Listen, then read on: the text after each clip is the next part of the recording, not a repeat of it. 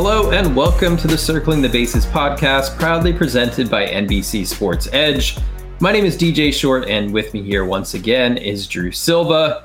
This is a taped version of the show. Just for reference, we are recording on Thursday, November 4th.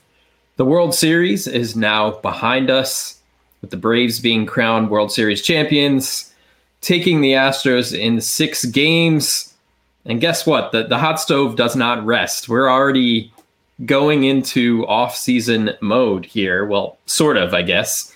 We already have a bunch of free agents, though who knows when they'll actually sign. But with that topic of free agency in mind, we have Matthew Poliat back with us on the show here. Matthew writes his top 100 free agents piece every year for NBC Sports Edge. We'll pick his brain a little bit about that. Also talk about the qualifying offer process and how that might play out. Matthew, thanks for coming back on the show. It hasn't been too long, right? Great to be back. We usually do like a off-season preview show. It feels weird to try to do one this year. I think we're kind of flying by the seat of our pants. Is that a saying? Or just we really don't know what to expect with this winter.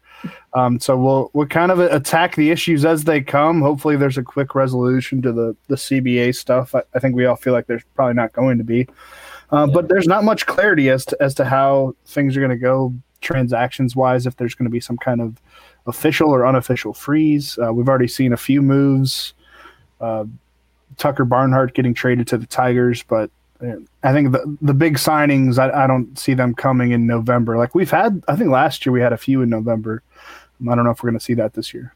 Yeah, I'm not anticipating a lot of action here. There is an off-season calendar complete with, winter meetings, Rule 5 draft, all that kind of stuff. But I get a sense we're not going to be going down that path. So it's going to be interesting. And like Drew said, we're going to play it by ear this offseason as far as what we're covering on the show, because there might not be a whole lot to talk about. We might have to get creative.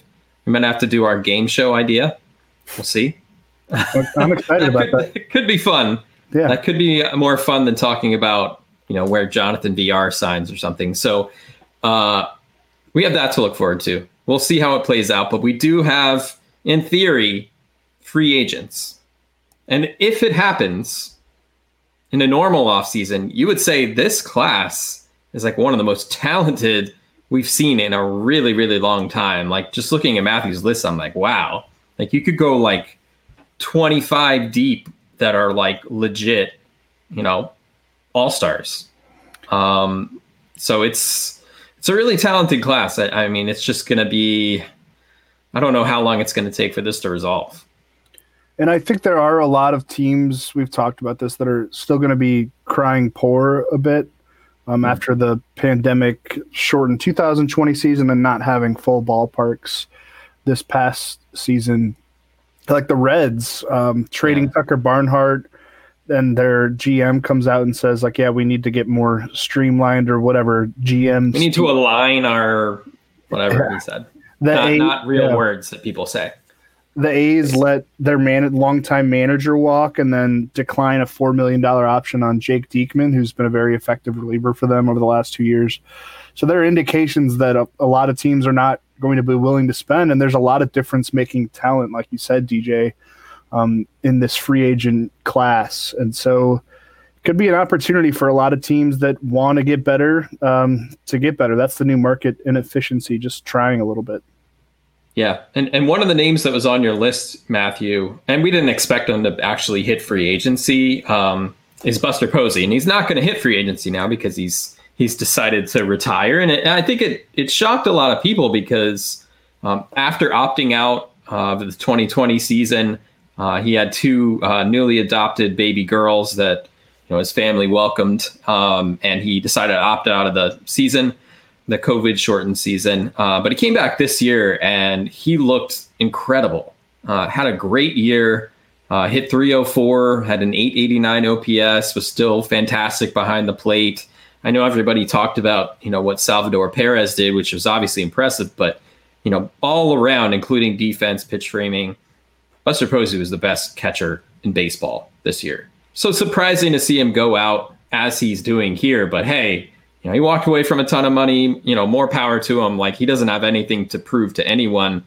But I think the immediate reaction from people was talking about Hall of Fame.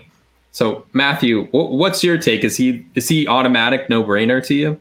I mean, it's not a no-brainer, but even if you didn't have the 3 world championships where he was the best player on the team, you look at his stats and, just the stats, they're fine for a Hall of Fame catcher. And you add in, he was the best player on 3 World Series winners. How can you not put him in the Hall of Fame? Yeah. Sometimes baseball doesn't necessarily factor in postseason success into the Hall of Fame resume like you see in football or basketball.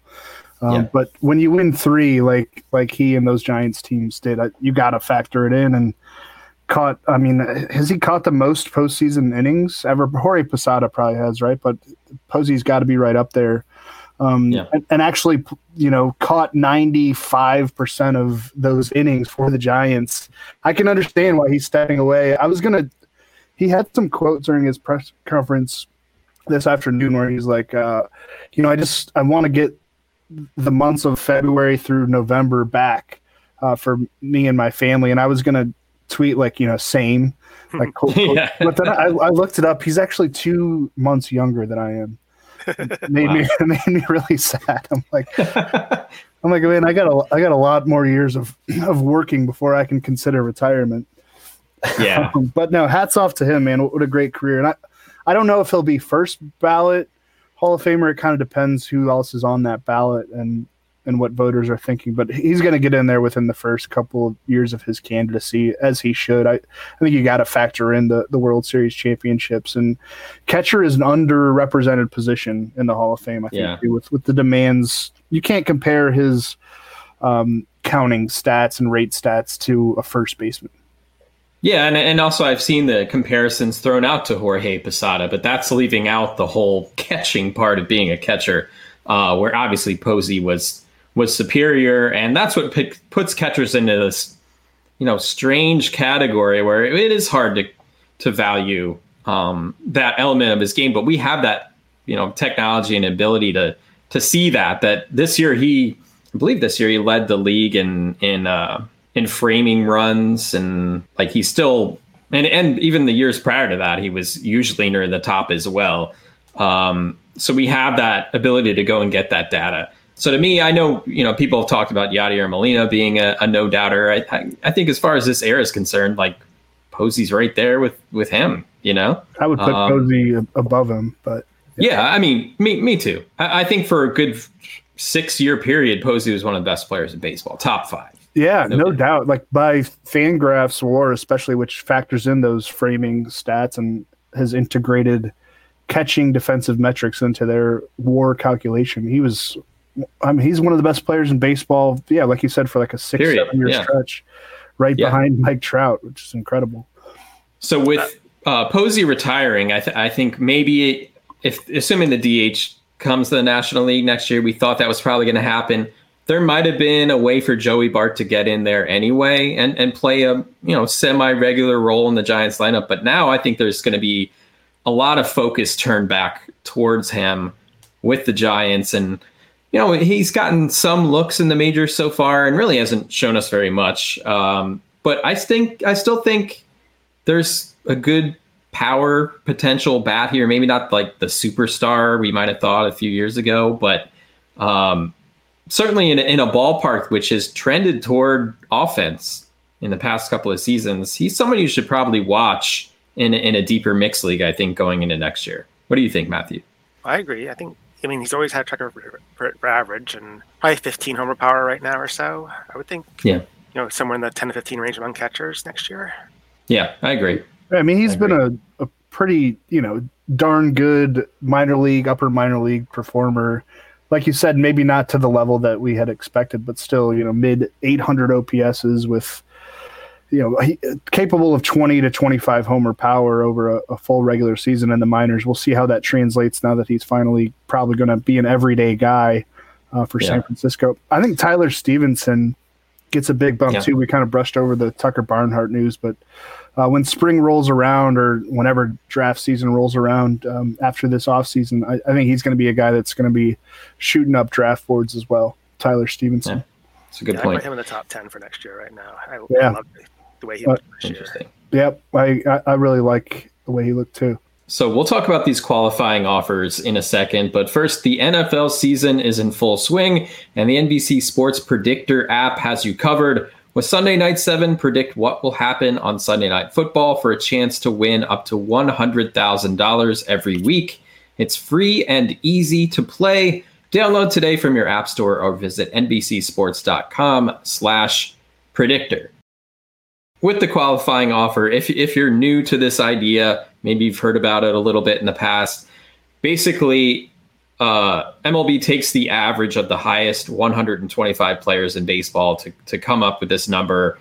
This year, it's 18.4 million. So when a player reaches free agency, their team they have the option to extend this qualifying offer of 1 year. So 1 year, 18.4 million to their pending free agent. That player has 10 days to decide whether to accept it. So this year, those qualifying offers are due this Sunday, November 7th at 5 p.m. Eastern Time. Players will have 10 days, so until November 17th, to decide whether or not to accept. And there's a really long list of players who I think will get one.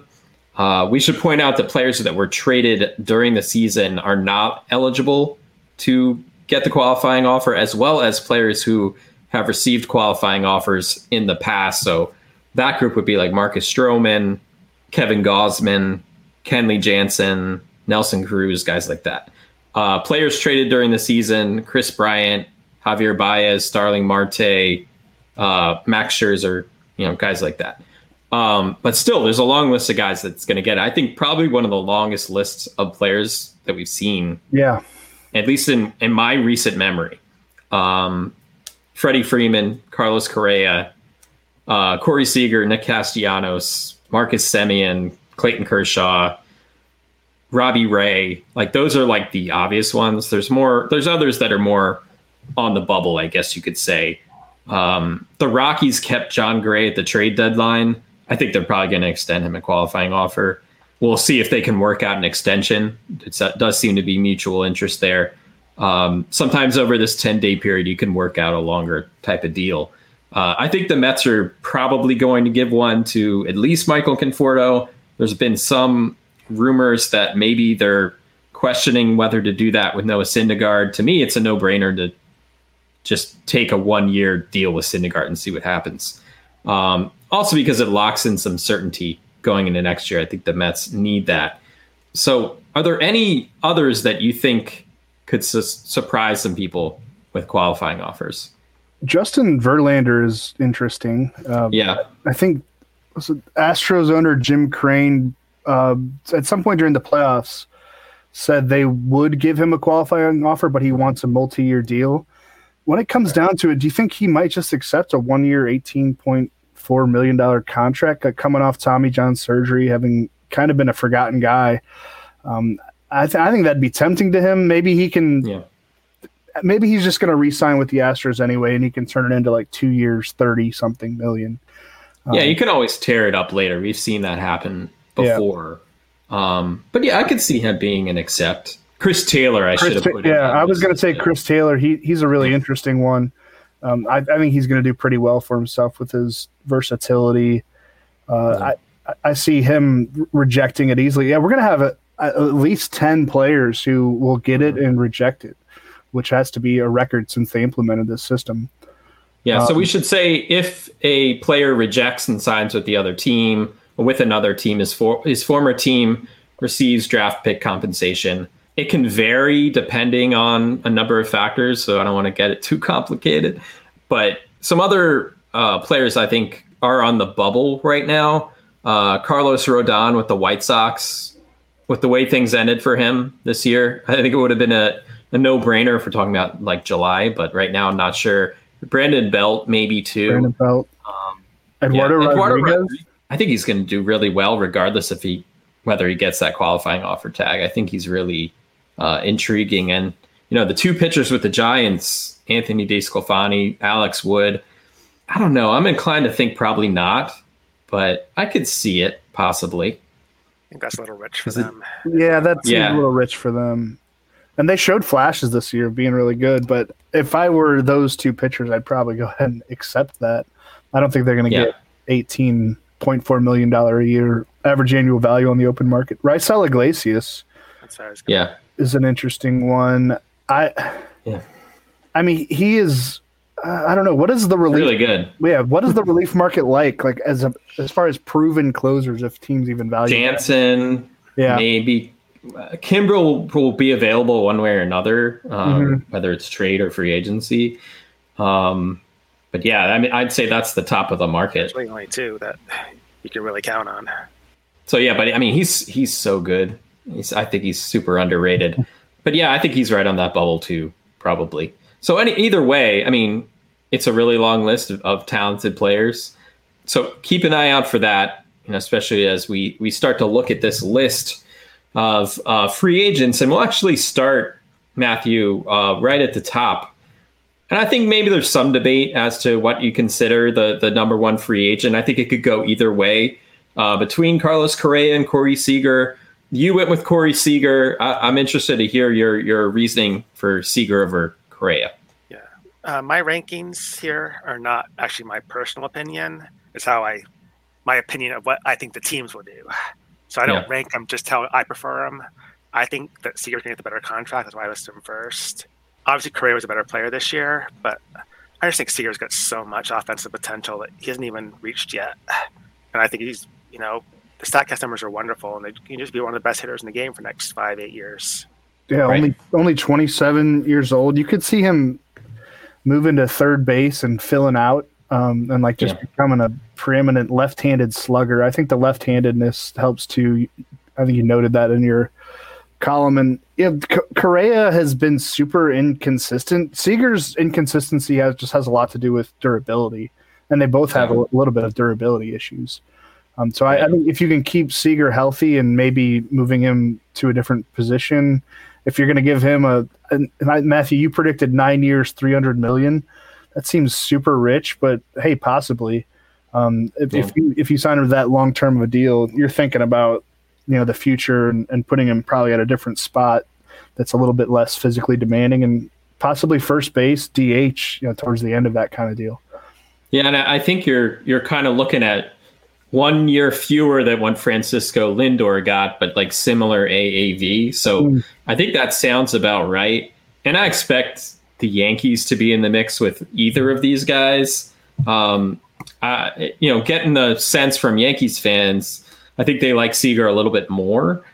Some of that might just be the Astros thing. I don't really know. I think Seager would be really good for the Yankees. Not necessarily like the defensive upgrades.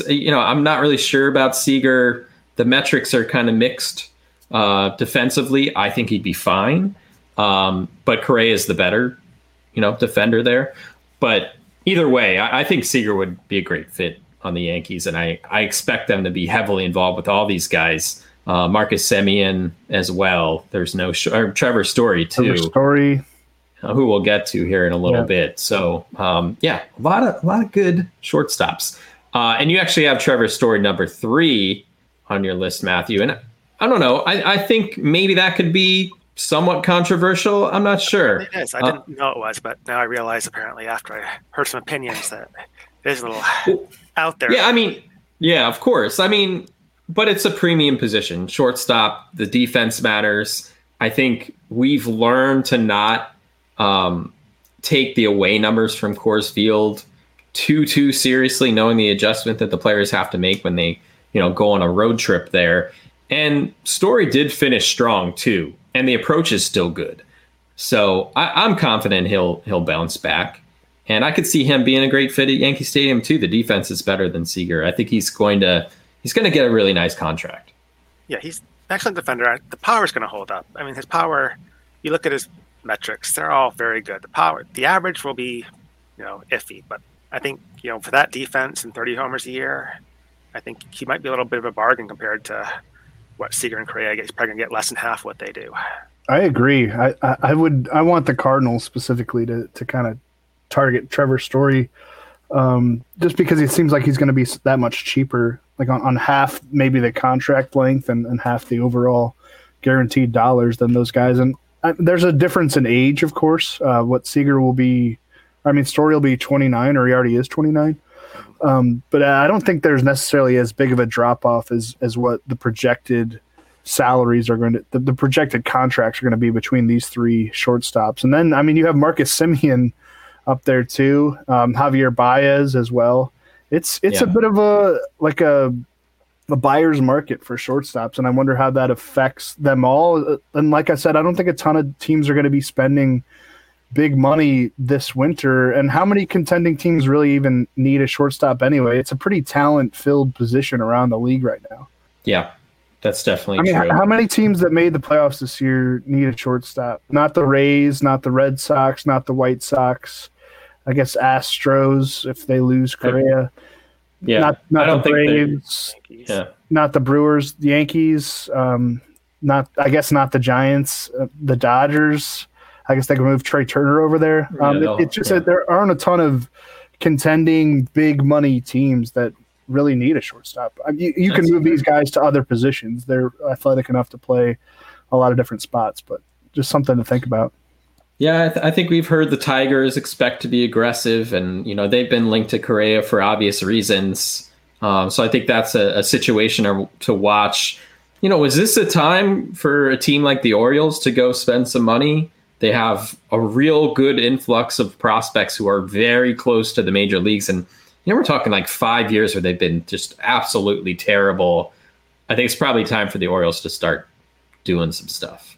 So I'll believe it when I see it. Chris Davis is off the books. It's time. It's time. It's a slow build. It's not going to be a go buy a couple superstars right away thing. Yeah. Maybe they'll go get a couple younger free agents. They're okay, but I don't think they're going to splurge right now. Well, you have Freddie Freeman number 4 on your list, which, I saw some social media response. People wanted Freddie Freeman to be higher, but that's leaving out a really important component. He's 32 years old. He's a first baseman. We love Freddie Freeman here. I'm a Mets fan, and I find a way to love Freddie Freeman, but that's just the fact of the matter. When you're talking about shortstops who are 27, of course, the 32-year-old first baseman is going to be a little bit lower. It's no disrespect to Freddie, but this is how, like you said, Matthew, this is how we expect the market to look at a player like Freddie Freeman. And to be clear, I am about 99% confident that he will re-sign with the Braves. There's no reason I'm not even going to frame it from his perspective. There's no reason the Braves shouldn't do everything they can to keep him. And that's really the only reason I put him behind Story, because I think he's going back to the Braves. I don't think he'll try to max out his market necessarily, because if he did, I think he'd probably get more than Story. But as is, I think he's going back to the Braves on a more reasonable deal probably. But yeah, if the Braves valued him as a $200 million player or something through age 32 to 40, whatever the size of the deal would be, that deal would already be done. So maybe he does shop around a bit and gets himself I don't know. It would be smart for him to do, because it probably will be his final payday if we're talking about a 6+ year deal. Yeah. It's not crazy to think he might leave. I think the Braves will figure it out, but they would have already figured it out by now if they were just going to give him a blank check. Yeah, it's really weird. Matthew, as things kind of got toward the finish line here, during the World Series, they talked about it a lot. Like, I think Joe Buck was like, this could be Freddie Freeman's last at bat with the Braves. But like prior to this, this kind of narrative late in the playoffs, all season, I feel like nobody talked about he was going to be a free agent. And maybe that's because people just assume he's going to stay, but maybe he won't. We'll see. We're only a couple days away from him being a real free agent. Yeah, Monday, right? I think free agency begins on Monday. So you have Max Scherzer number 5. And again, I that has a lot to do with the potential AAV, because wherever he goes, he can pick his price. Like he's going to be a $30+ million a year pitcher wherever he goes, and it's going to be a short-term deal. So it certainly makes sense that he is where he is on here, and he knows his body really well. So even though he's getting up there, there's always going to be injury concern with a pitcher, especially an older pitcher. but I think he knows his limits, and I think we haven't seen him slow down when he's out there on the mound. So I'm through doubting Max Scherzer, basically, is what I'm saying. Yeah, you saw some dead arm stuff toward the end of the year this year, but he's kind of always had that, like you said, he knows his body really well, and the back aches sometimes, as it will for a dude in his late 30s who's been playing professional sports his whole life. But yeah, I mean, I think he's going to get maybe the highest AAV of anyone. Might be. On a 2-year contract or something. Should. Yeah. I mean, he's a fit for anyone that feels like they want to go to the World Series in 2022, and we'll see how many teams feel that way. But yeah, I mean, you could put him anywhere. Red Sox, Dodgers, White Sox. I mean, there's no team he can't fit on. Not everybody needs a shortstop, but everybody needs a starting pitcher. Exactly. So we talked about Marcus Semien. You have him at number 6. He's 31 years old. Played second base this year. You know, I guess the only question with Semien is, can he go back and play shortstop? So the age and maybe that question pushes him down a little bit. But again, that's not really a criticism. I think he's going to do really well for himself too. Yeah, I think he played shortstop for a couple of years. I mean, he was always good there. Wasn't like he had to move off the position. It just, that's the way it worked out. It blows around with him. Wanted to pay him $18 million last year. Yeah. Oh man, the A's. I'm sure they regret that one. But Chris Bryant, number 7, and he's a weird one for me because he was really good to start out the year, if I recall. But I think his numbers were heavily propped up by those first 2 months because he's a pretty mediocre hitter. The final 4 months of the year, I don't know if he's a great third baseman anymore either, based on what I've seen. But I think he has that reputation as being versatile, and that's probably going to help him. How old is he now, Chris Bryant? He'll be 30 on opening day. Okay. Seems like he should be younger, but I guess not. I guess the Cubs held him. The Cubs held him in the minors for a few years, so not really. But yeah, I still think he's going to do well, maybe on reputation. But yeah, I don't feel as confident about Chris Bryant as maybe I thought I would. No, I mean, what he flashed in the early part of his career was, a Hall of Fame type offensive talent. And I think the shoulder, a couple of injuries have kind of sapped that from him. But definitely an above average, a well above average hitter who can play kind of all over the field. Like you said, I don't know if he's necessarily a great defender everywhere, but his openness to playing anywhere and his ability to be okay, at least average at those positions, I think gives him a lot of value. And there's name recognition there. He's a guy who's won a World Series championship. It's hard to figure out where he ends up. I wouldn't even know where to start with a prediction on it. I guess the Giants make sense to re-sign him because he can play a lot of different spots, and the DH coming to the NL. You could almost put him anywhere, but I don't have a good feel for his market at all. Like what did you predict on his contract, Matthew? 4 years, $100 million. Yeah, all right, seems kind of safe.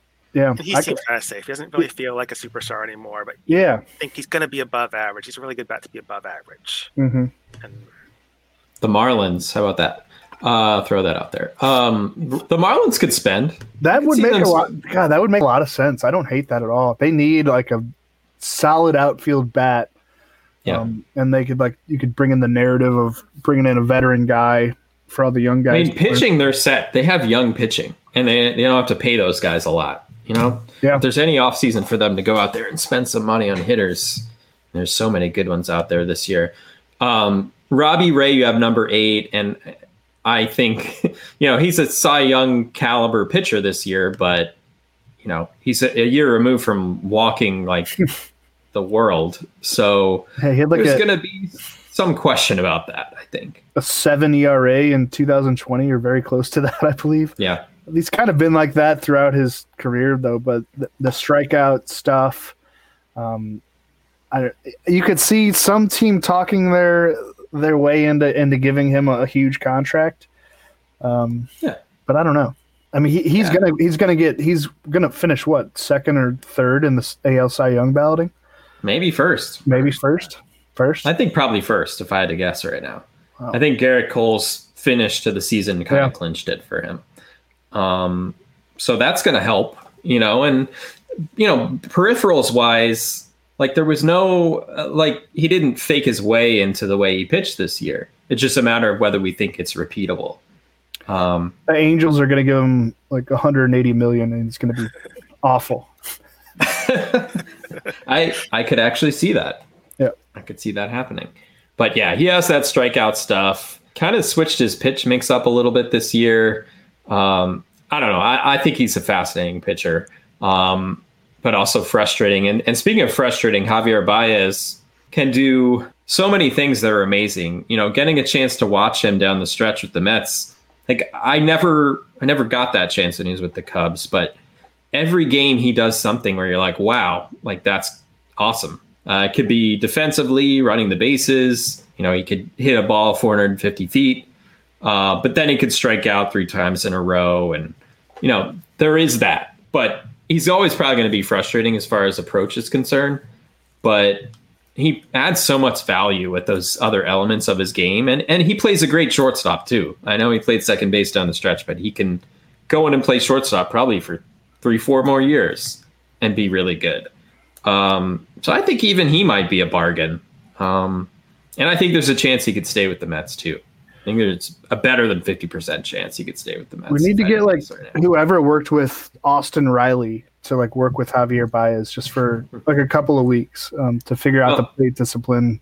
Well, his discipline was a lot better after coming to the Mets, and he credited some of that to working with Francisco Lindor every day around the cage. And Lindor has a really, really good approach, and I think some of that rubbed off on Baez. So, maybe he wants to keep that going. We'll see. They are close, so I could see that happening. I've talked myself into Baez, just except for 2020, which is kind of a throwaway. He's never been bad. He's always been good. He's not consistent about it, but he's always been good. When you look up there, the year-end stats are always good.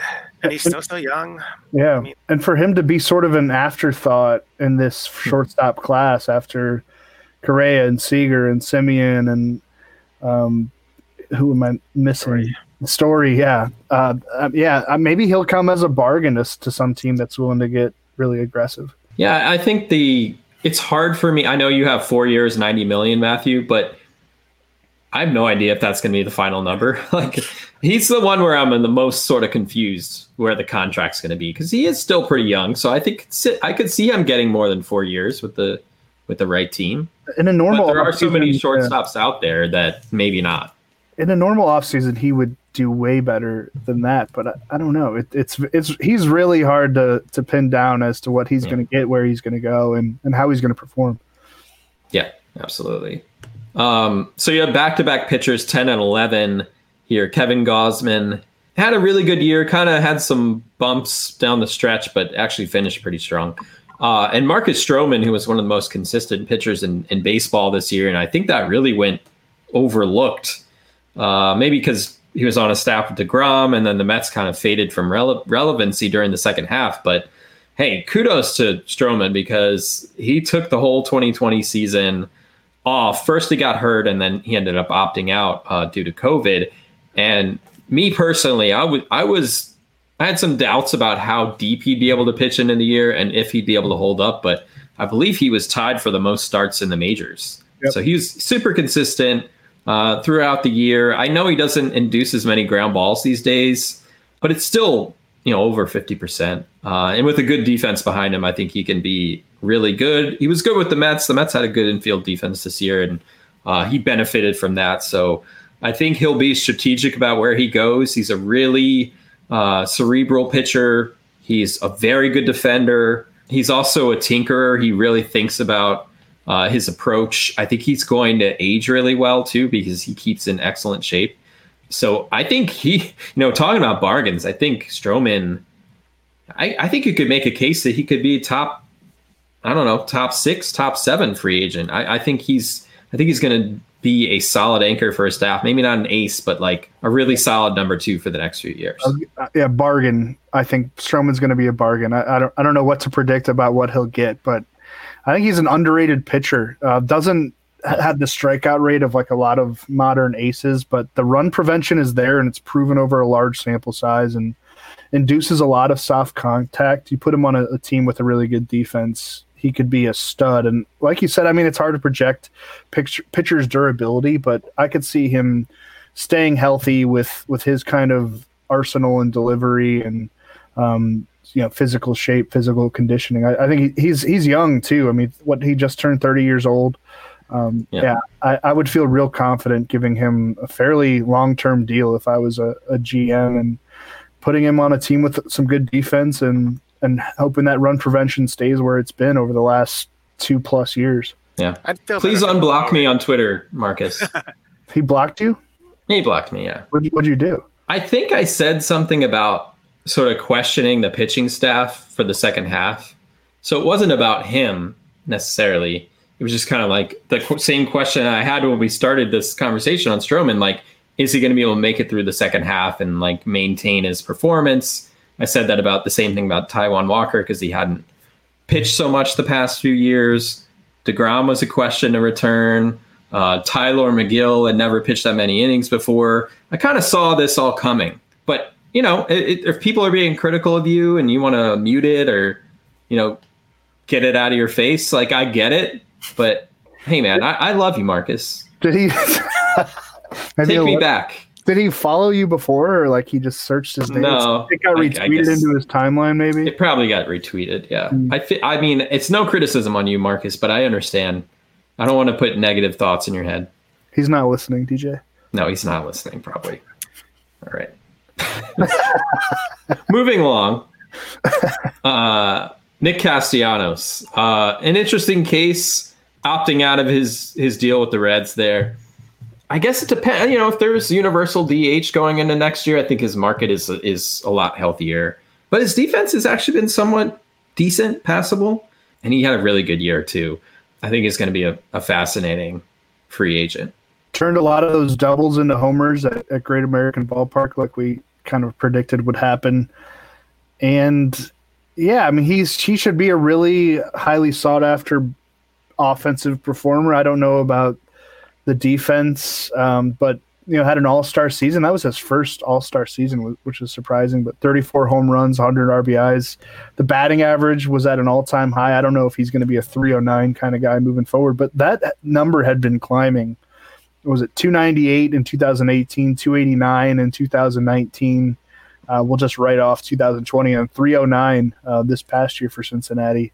Career high 939 OPS. He seems like he's one of the better bats available out there, and he's only 29 years old too.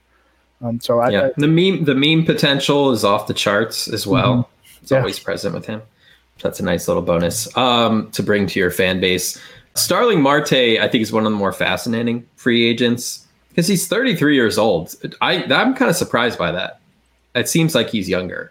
But yeah, he's been in the league for a while now. But you look at the way he finished the season with the Athletics, he was just awesome. But no qualifying offer attached because he was traded midseason. I think he could still play some center field. So, but either way, I think how many center fielders are out there in the market this winter? Not that many, right? He's easily the best. Yeah. So he's going to do well wherever he goes. But I don't know. 33 years old. Can he keep up that kind of speed? That's I don't know. That's a question. That's more of a fantasy question, I guess. Maybe it just depends on where he goes philosophy wise. Yeah. They were still stealing a lot of bases this postseason. Maybe that'll carry over into next year. He seems like a fit for a team that needs a plug-in spark plug. Like, it doesn't have a bunch of other holes. Like, he's not a guy you're going to build around because of the age. Like the Blue Jays, I don't know. Do they trust George Springer to stay healthy in center field? Like a team like that just needs one more little. I mean, imagine that Blue Jays lineup if you put Starling Marte in, even in the number 8 hole, but like possibly up near the top. Yeah, I don't know. Even can the Yankees count on Aaron Hicks after coming back from a torn tendon sheath in his wrist? Make a lot of sense. Yankees make a lot of sense. Yeah, I mean the Yankees got to get more contact oriented, and we'll get to that in a second because Anthony Rizzo is next on your list at 14. I think maybe that's a bit of a hot take because Rizzo really didn't have a good year. And we just finished our mock draft last week. And Rizzo, I remember you took him, Matthew, really, really late. Can't remember if it was like the last round or second to last round. I think that could be a great pick if he re-signs with the Yankees, but I think that's the big question right now. Does he return to New York? Well, I have no idea about that, but I still think I don't think he's fallen off as much as maybe the numbers suggest a little bit, because the strikeouts haven't gone really up at all. His exit velocities are still fine. They're not really any different than when he was hitting 30 homers a couple of years ago.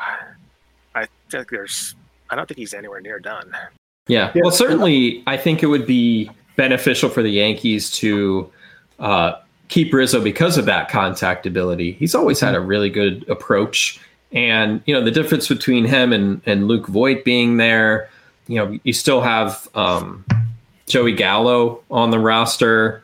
You have Gary Sanchez. Like, they need to figure something out to make a bit more contact with this lineup. They're a bit one-dimensional right now, I think. DJ LeMahieu makes a ton of contact, obviously. But I think they need to add a new look to their lineup this offseason. So certainly, if you do sign a Correa or Seager, but if you pair that with a Rizzo, I think that would be a good way to start to overhaul that.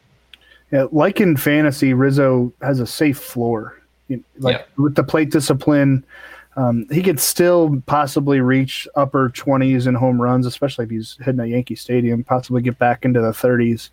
He's a good defender, too. He's very good at first. Very good defensive first baseman. I could see him going back to the Yankees, and I like Matthew's prediction around 3 years, maybe like upper 50 million.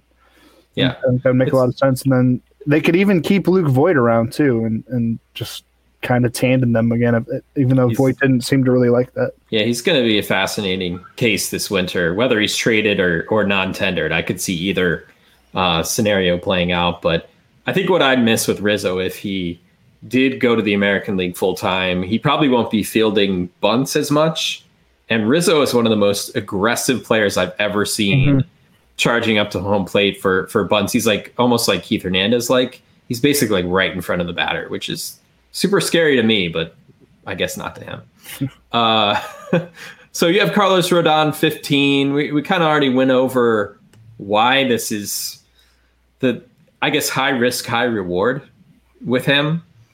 I do think it'd probably be pretty risky to give him a long-term deal.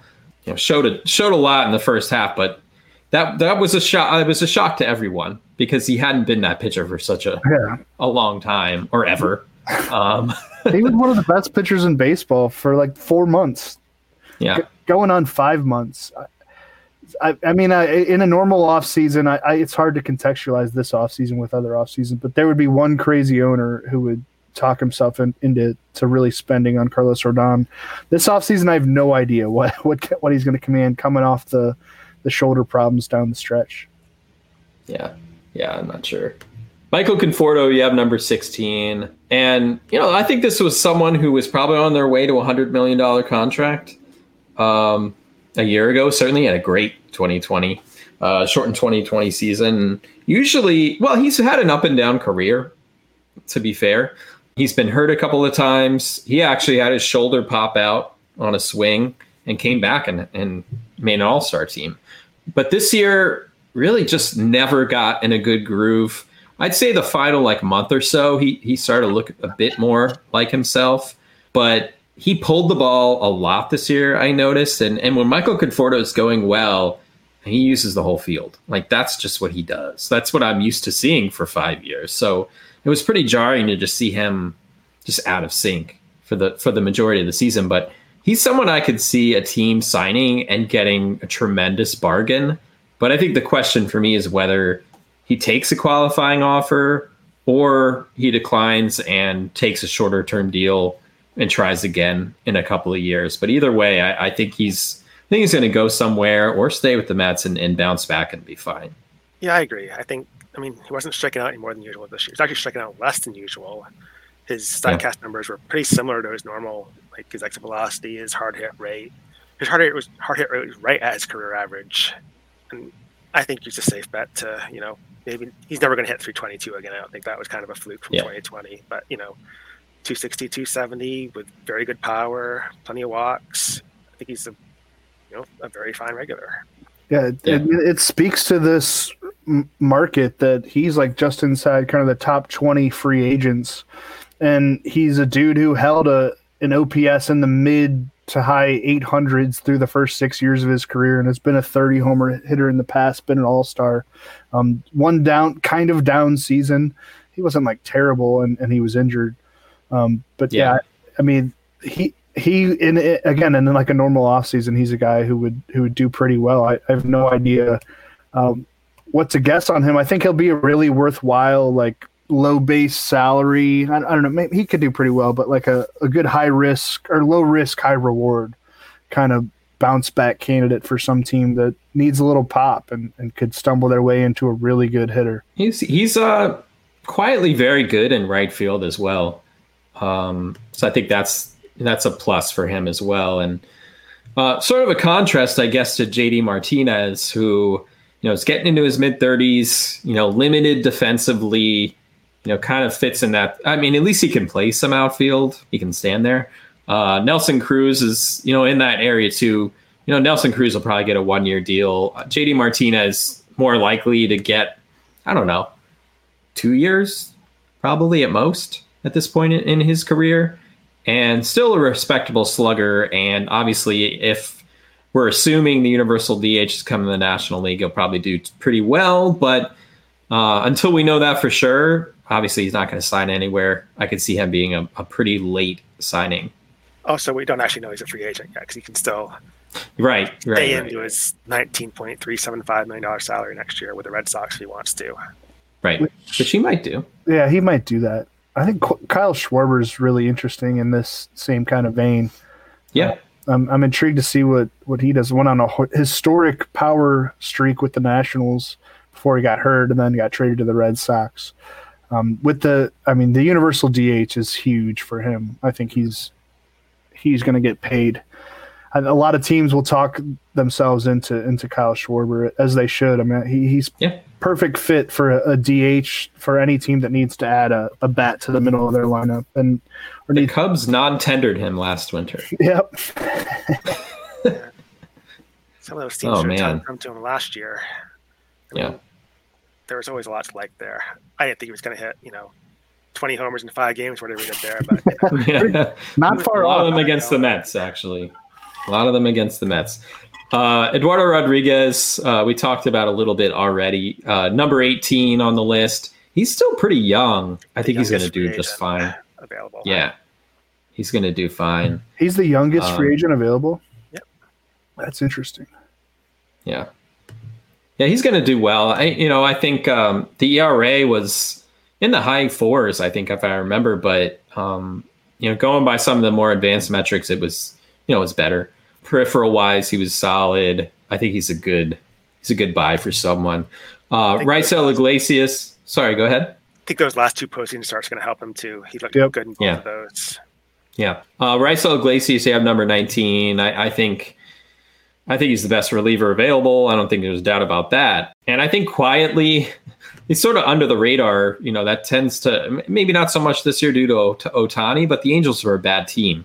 So the closer on a bad team, might not get as much attention, but he's been fantastic with the Angels. And he's always, I don't know. Yeah. Yeah. I could see him staying with the Angels perhaps, but who knows? I mean, he could sign. The Reds could use a guy like him. The Angels fair enough. After they didn't trade him, they could have gotten a decent return for him, but they stayed put. Yeah. Yeah. Why didn't the Angels trade him? That's a good question. I guess why do the Angels do what they do with their pitching? Why are you like you are? Yes. Yeah. That is the key question with them. Yeah, I mean, we talked about some of these names already. Justin Verlander as we get in the 20s. You had Posey 21, Verlander 22, Brandon Belt 23, so we kind of mentioned him a little bit earlier. Chris Taylor, Noah Syndergaard. Clayton Kershaw, I don't know. I guess he's just a huge question mark right now. He's a Dodger. No matter what happens with the health. Yeah. All right. Are we? Is that the consensus we have, that he's absolutely a Dodger no matter what? It'd be a shame if he wasn't. I don't. Yeah. No, but it's such a sure thing with as much money as they have to spend this winter to keep it together. But I hope so. I think so, probably. Yeah. Kenley Jansen, probably less so. That'd be a bummer, too. But they do have Blake Treinen for another year. So, that is one area they could save some money on if they wanted to. Yeah, I think if you're doing – I got Treinen towards the very end of our slow mock draft for 2022. If you're doing an early draft, I think Treinen could be ready to step into that ninth inning role for the Dodgers. I don't think they're going to pay big money to Jansen or really any reliever. They have so many arms they can just throw at the problem if they have some relief issues. But I could be proven wrong. They did give Jansen a huge contract last time around. Yeah. Well, it's funny, I guess we could take Posey out of this, but like even getting in the late 20s here, we have Kershaw, Jansen. Steven Matz was really good down the stretch. He was good. John Gray, Jorge Soler, who was amazing with the Braves to finish out the regular season, and then the postseason, of course. Came back from COVID, and you wouldn't know it based off what he did. Anthony DeSclafani, Zach Greinke's kind of a mystery, but you get 30 deep in this free agent class, and these are huge names, and it's a shame that come December 2nd, we might be waiting a while, but definitely go to NBCSportsEdge.com. You can look at the whole top 111 list. Where did you have Aaron Loop? Just popped into my head. Something like that. Yeah. Man, he had a 54. He had an amazing year. He was just lights out every time he came into a game this year. 0.95 ERA in 56 and 2/3 innings. I want the Mets to just give him whatever he wants, honestly. You say Kikuchi jumping on that free agent market too is interesting. Yeah. I love him, but he didn't have the breakout year that people thought. But yeah, he is very frustrating, but he's got the stuff to figure it out at some point. He's not as old as maybe some pitchers from Japan usually are at this time of their major league tenure. Yeah. Oh, well, pretty soon we're going to be getting into draft guide mode. Our annual magazine. Usually our deadline's right around the new year, so I don't know if we're going to have a lot of resolution going into our magazine, which is unfortunate, but yeah, we're going to have to do our best anyway. Good luck to us. But yeah, I'm going to get started soon. I'm itching to get started, honestly. And we already started kind of looking ahead with our mock draft anyway, so I think I'm already in that headspace. Another note here for our listeners before we go. We have a special offer. You can use promo code BASES10 for 10% off any premium subscription for NBC Sports Edge. Plus, can be either monthly or annual, and for any tier. It also works across all sports. So football, basketball, hockey, all underway. So it's a really great value. Remember, promo code BASES10. You can go to NBCSportsEdge.com/premium to get started. As for the show, we're going to go to 2 episodes per week now.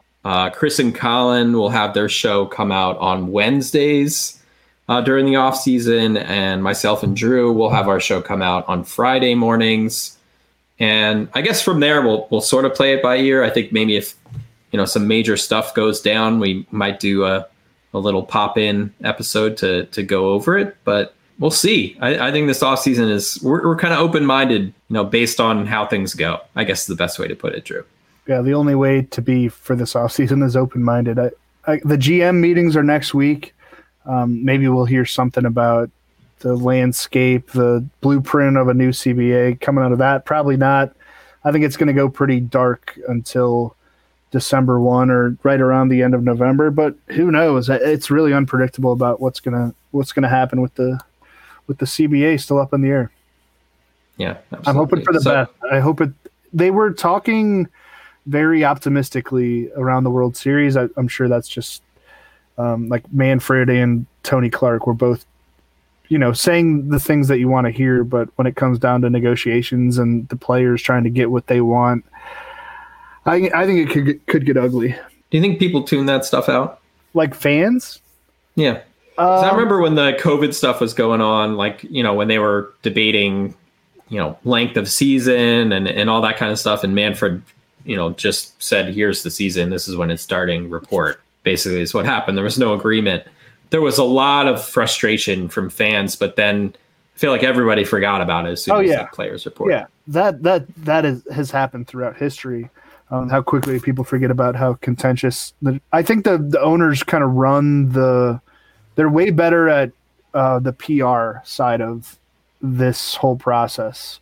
They get their point across through certain reporters, and you never hear anything about the MLBPA's counter offers through those same reporters. I'm not like criticizing them, but it's just the owners kind of know how to do it better. I'm sure they hire consulting firms on how to win the PR battle. So there's going to be frustration about the players are being greedy. I don't even want to talk about it. Well, I know exactly what you mean. It's even like a contract negotiation. Like for some reason, I feel like fans always seem to come out as being like anti-player, or the players look greedy. For some reason, that always seems to come to the surface here, that the ownership always tends to win those battles in the court of public opinion for whatever reason. You'd think it would help that it's a lockout and not a strike, but however they want to owners taking that. Yeah, no, that's a fair point. But yeah, I mean, I think there's, especially after what happened during COVID and people lost their jobs and stuff, it can seem a little petty sometimes. And you would hope that there wouldn't be spring training pushed back and stuff like that. I think that could be a big hit to baseball at a time when they certainly need as many young fans as they can get, new fans. It can be a turnoff. So I'm sure both sides, and we're going to have plenty of time to talk about this, but both sides probably realize that this is not the time in the world, in the media landscape, for baseball to have a work stoppage. They can just not afford that right now with this sport. And I think both sides will realize that. Does that matter when it comes to getting what you want at the negotiating table? Probably not. But I think both of them would be smart to try to iron this stuff out before there's any nastiness. Yeah, let's hope so. But I think we all know what we're expecting. Yeah. Well, we will be back a week from now. I'm not sure we've decided what we're going to talk about yet. We'll see what guest we'll have, what the theme will be. But trivia, whatever. It's cool. It might be trivia. We'll see. I don't want Matthew involved, though. He'd roast me.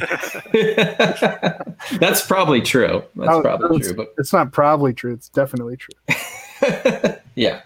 But Matthew, thanks for coming on. Sure. And for previewing your column. Always a great read. Head over to NBCSportsEdge.com to check it out for yourself.